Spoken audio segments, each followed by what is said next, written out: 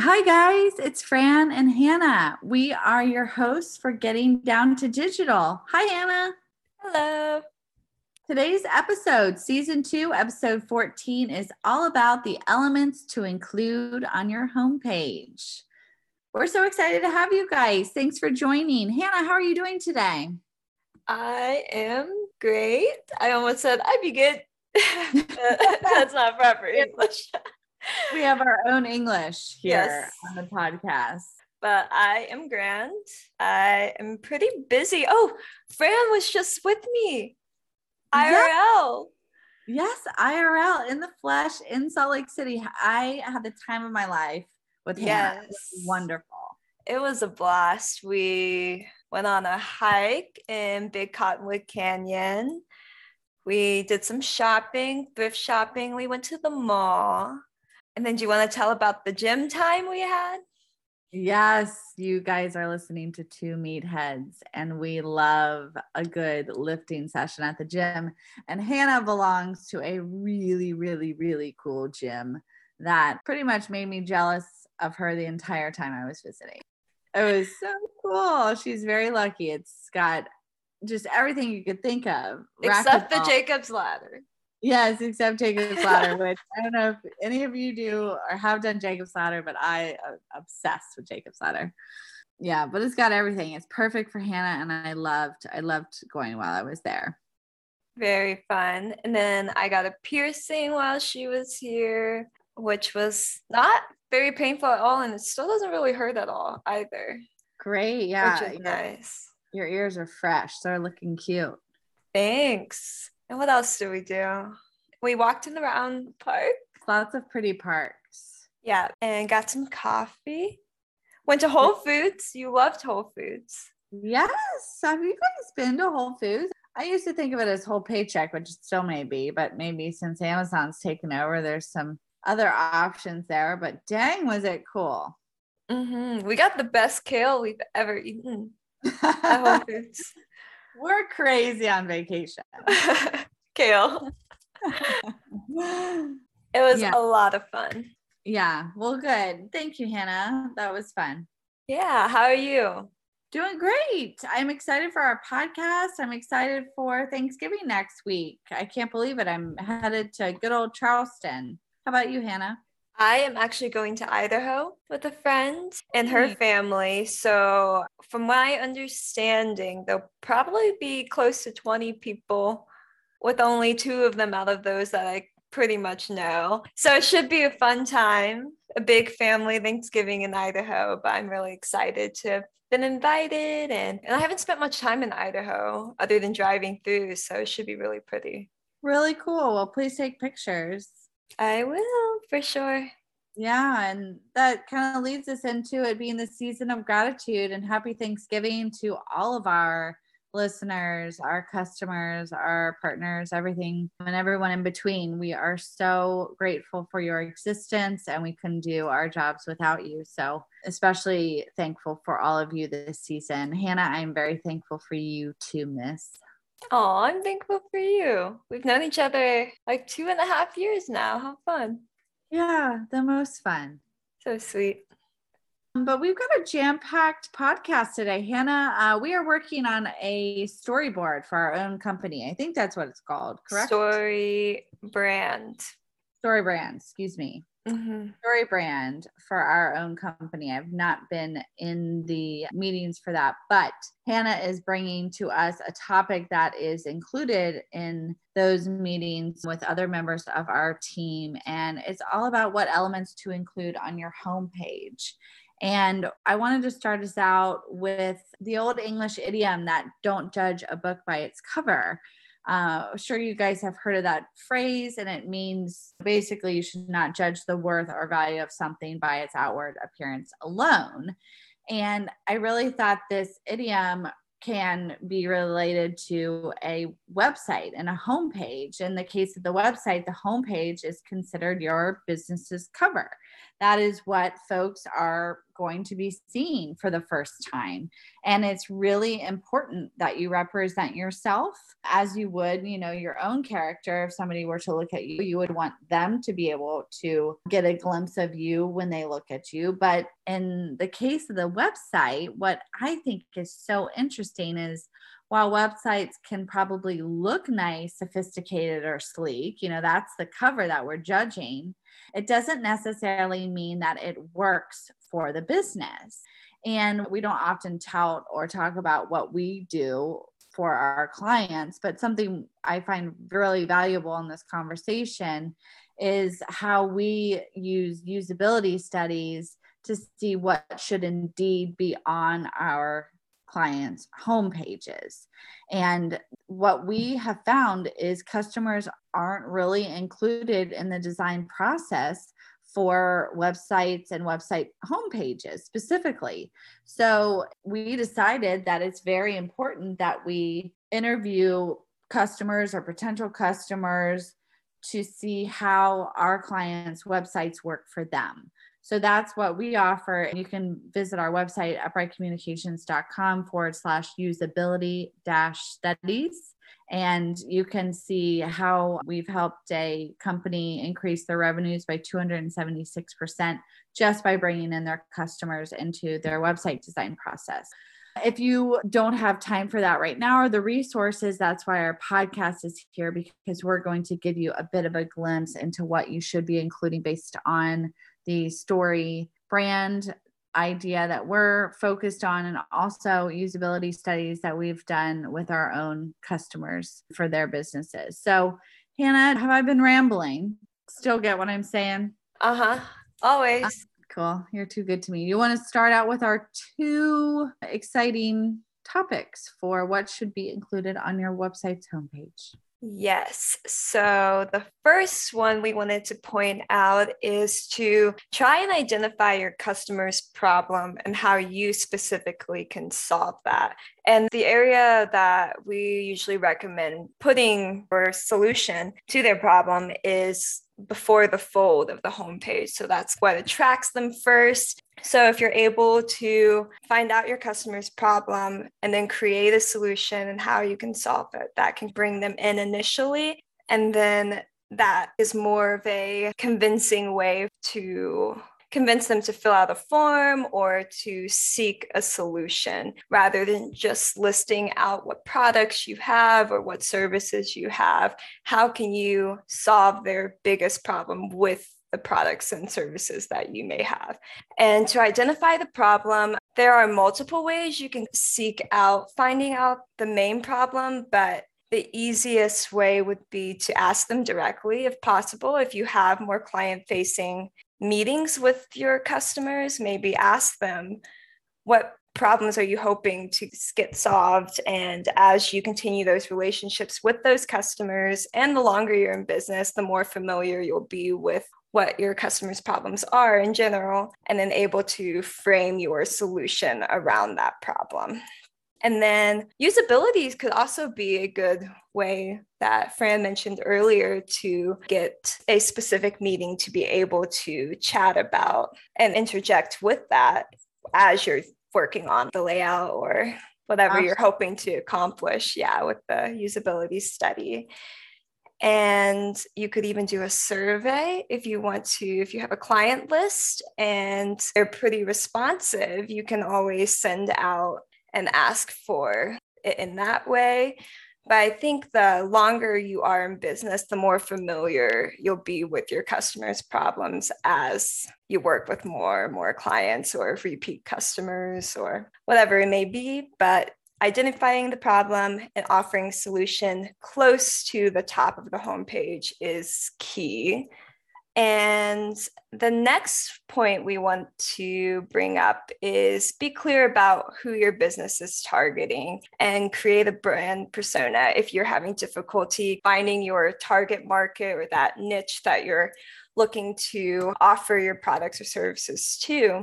And a good exercise for you if you're having trouble creating this persona is to mock it out. So think about the existing customers that you have, but whoever your persona is, think of an age range, maybe the demographics, like their job titles, what kind of family status they have, maybe the location they're in, and flesh out different goals that you see this persona having, and then any frustrations that they may have that you're able to address. And then create a little bio about them, just something short and sweet. And an exercise in university that I had was we even gave these people names.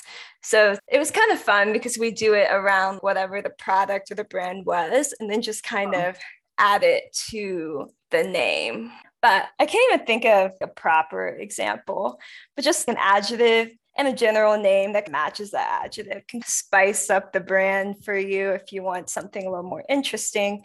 And this can help you figure out what their motivation is, and then list any brands or different influencers that they may be interested in, just to kind of see how you can align your brand with the brands that they're already interested in. And another thing is to figure out the preferred social media platforms that you may be able to reach out to them, whether they're more active on YouTube or Instagram, or maybe they do prefer LinkedIn over other socials, but be mindful of where you can be heard by them and try and be present where those places are.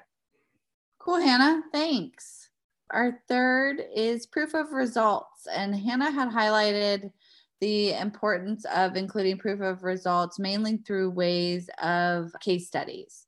So we are redoing our website's homepage, and front and center on it is a kind of a case study, I guess, from one of our happy clients about what has happened with his business since working with Upright. And we want to make sure that folks can see the results. So case studies are pretty much a marketing staple, and businesses use them to show how maybe their products or services have been implemented by real life customers. And so instead of simply talking about the product, case studies allow businesses to show how their product can be used and successfully used. And that speaks volumes when a potential client or potential customer is coming to your site and they see this glowing success of a company similar to them. They're going to be more apt to use your business. So that's really important to use on your guys' home pages. And we recommend Canva as a design option. They have some really good tools to help you create these case study booklets to make them look nice and professional. There is also the company Flipbook. It's a neat digital magazine, and it puts your designs like Canva into a digital magazine, and it has that cool magazine sound, and it's interactive. So that's really cool service, Flipbook. Yeah, you can utilize that with a case study. Also, when you have a case study on your website, you can take folks to the landing page of the case study, have them fill out a form, and then you can gather their information and contact them later. So it could even be used as a sales funnel tool. And something else, if you don't want to create a separate page for case studies, you may have limited production assistance with that. You can always integrate them into your blog section, because I feel like it's more common to have a blog section over a general resources page. So that's also a consideration to make if you're limited in resources. Yeah, great point, Miss. Then similar to that, solid trust elements need to be on this homepage. So we're talking testimonials, reviews, all the happy stuff that customers say about your business. There's a couple things I noted. The American Association of Advertising Agencies studies, which how many A's can you have in one name? It shows that 96% of customers believe that advertisers and marketers do not practice their work with integrity. So that means a whopping 4% are going to trust your word as a business. So what do the 96% of people trust? They trust other customers. They want reviews. They're reading those reviews. So in the same vein, according to the Spiegel Research Center, displaying reviews on a website leads to a stunning 350% boost in conversion. That's crazy. Another stat from the same quadruple A Studies organization said that 92% of customers consult reviews before making a purchase decision. So not only are they extremely trusting, but they rely on them first and foremost. Reviews are, to me, the end all be all, and you can integrate them in various ways. You can put a Google widget to bring in Google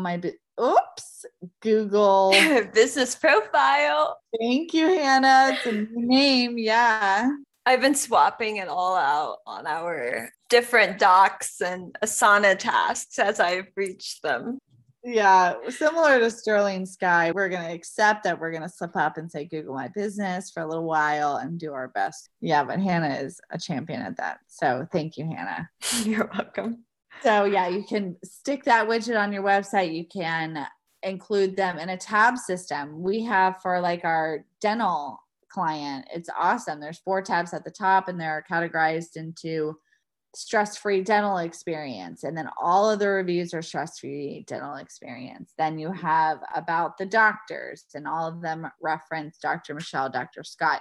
So there are really creative ways that you can integrate your reviews. You can have them sliding across your homepage, all hundreds of different reviews every time somebody visits. Also, reviews can help your website rank higher in Google search. So you're basically including words on your website that say amazing things about your business. So if someone searches best tire repair shop, you may have that as a review quote, and that would help you get found for best tire shop in your area, repair shop in your area. So there are lots of value added benefits to including reviews on your website and your homepage. Hannah, how about those calls to actions? Yes, for call to actions, we recommend putting a call to action at least in the navigation and the footer. We also recommend putting it in the middle of the homepage as well, so that people, while they're scrolling down, have that reminder that they can fill out a form or they can add an item to cart. We just added a featured sales product on one of our client sites, and there's a clickable button that leads to the product page to add to cart. So just any ways that you can add a call to action would be awesome, but I don't think you need to do it on every panel. I think that can get a little excessive if you might have 4 panels on your homepage and they all have the same link to contact us.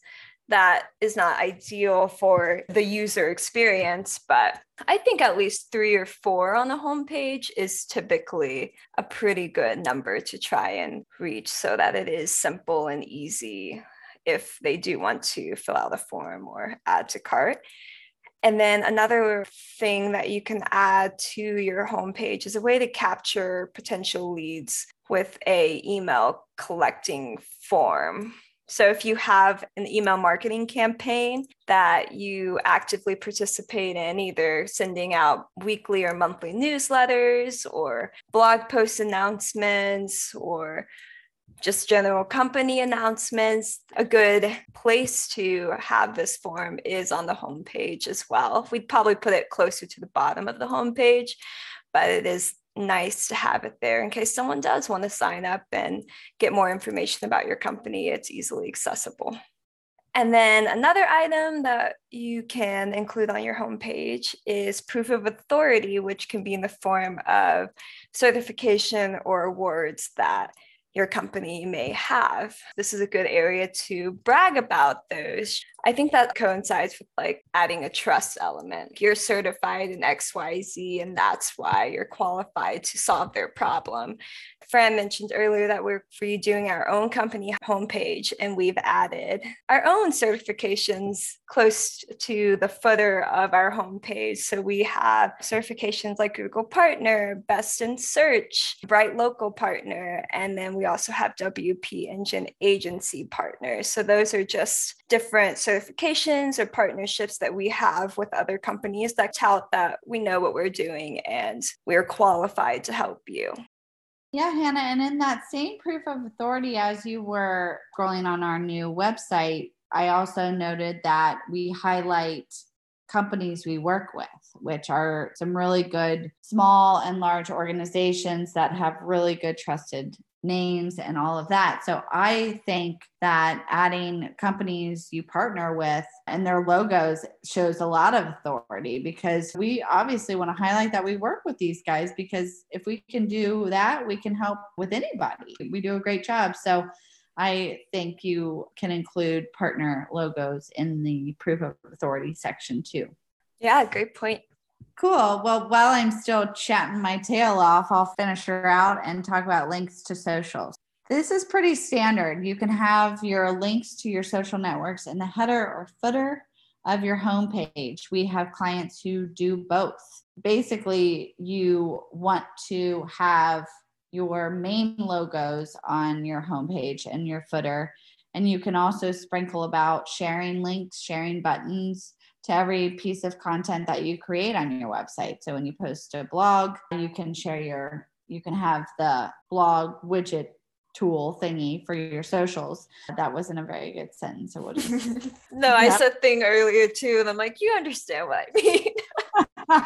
Right, everybody gets it. But for the homepage, you're basically just putting those simple circular or square buttons that link to your main socials. And if you're linking to them, we recommend opening them in a new tab. That is a best practice. You don't want folks leaving your website completely to get over to Facebook. You definitely want to have a new tab open and have folks keep your website open. So that is something I often notice on websites. Even someone as big as Coca-Cola.com, I've noticed sometimes doesn't have a new tab open. I forget who it was, but pretty regularly I see that it doesn't open in a new tab. So make sure you guys are doing that and including the socials that you do maintain and upkeep. If you don't do Twitter regularly and you're not maintaining it, we would suggest you not include that logo on your homepage. It's a great representation of who you are. And if folks are seeing that you're not maintaining that, what else are you not maintaining? So that's that. And that finishes this pod of Cast Out. Hannah, did you have any additional items to add? Well, I wanted to mention when you were talking about the opening into another tab, I've been learning some production stuff with the production team just because I think it's fascinating, coding and everything, and I'd like to learn more about it. But a good rule of thumb, if you are able to and knowledgeable enough with HTML, is anything that's not on your site, so redirecting to another site, like Fran was mentioning with the socials, just add a piece of code into those links, and it's target equals _ blank is the main HTML code if your site is an HTML, and that you should be using for anything redirecting off your site, just to make sure that your site is still on while maybe they're opening another tab about another resource that you're giving or another resource that you might have. So that's something to keep in mind. Anything on your site, don't worry about adding that in since that user is still on your site. And then also, I was thinking that we have our podcast link in our footer. So if your company has a podcast, be sure to add that in there too, even if it might be something on the side like ours is for fun. That's still like a good place for people to learn more about your company or whatever topics that you're discussing. And it's really a great way to just inject it in there when you can. Cutie, bringing new ideas to the table. Love it. Yep, that's it. Or as Fran says in our meeting, I'm on mute now or something. I'll go on mute. Yep. That's a safe space for me, mute. But yeah, well, this is super cool. We hope to have more topics like this as we explore our own story with Upright as we evolve and grow in amazing ways. So, Hannah, thank you as always for providing us with a valuable topic, an outline, talking points, and then the final shebang when this comes out. She's our tech editor-in-chief gal. So she always gets these podcasts in really nice format. So thank you for all that you do. Yeah, no problem. Full circle work. It's kind of fun though, like seeing. So I have a mega scheduler that I just input topics in when I think about them. and then seeing the process of fleshing out the outline and then actually recording and then reviewing the footage and then posting live. It's really fun to see it all come about. So I feel like that's not always common.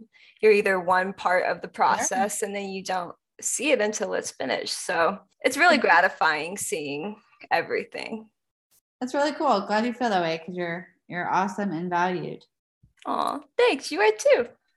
Thanks, Boo. And you guys have a happy Thanksgiving. Hannah, you enjoy Idaho. I will certainly enjoy Charleston. Yes. Have the most fun. Have a big time. Thanks, I will. And you too. And guys, we'll catch you on the flip. Catch you soon. Yes. See you. Bye.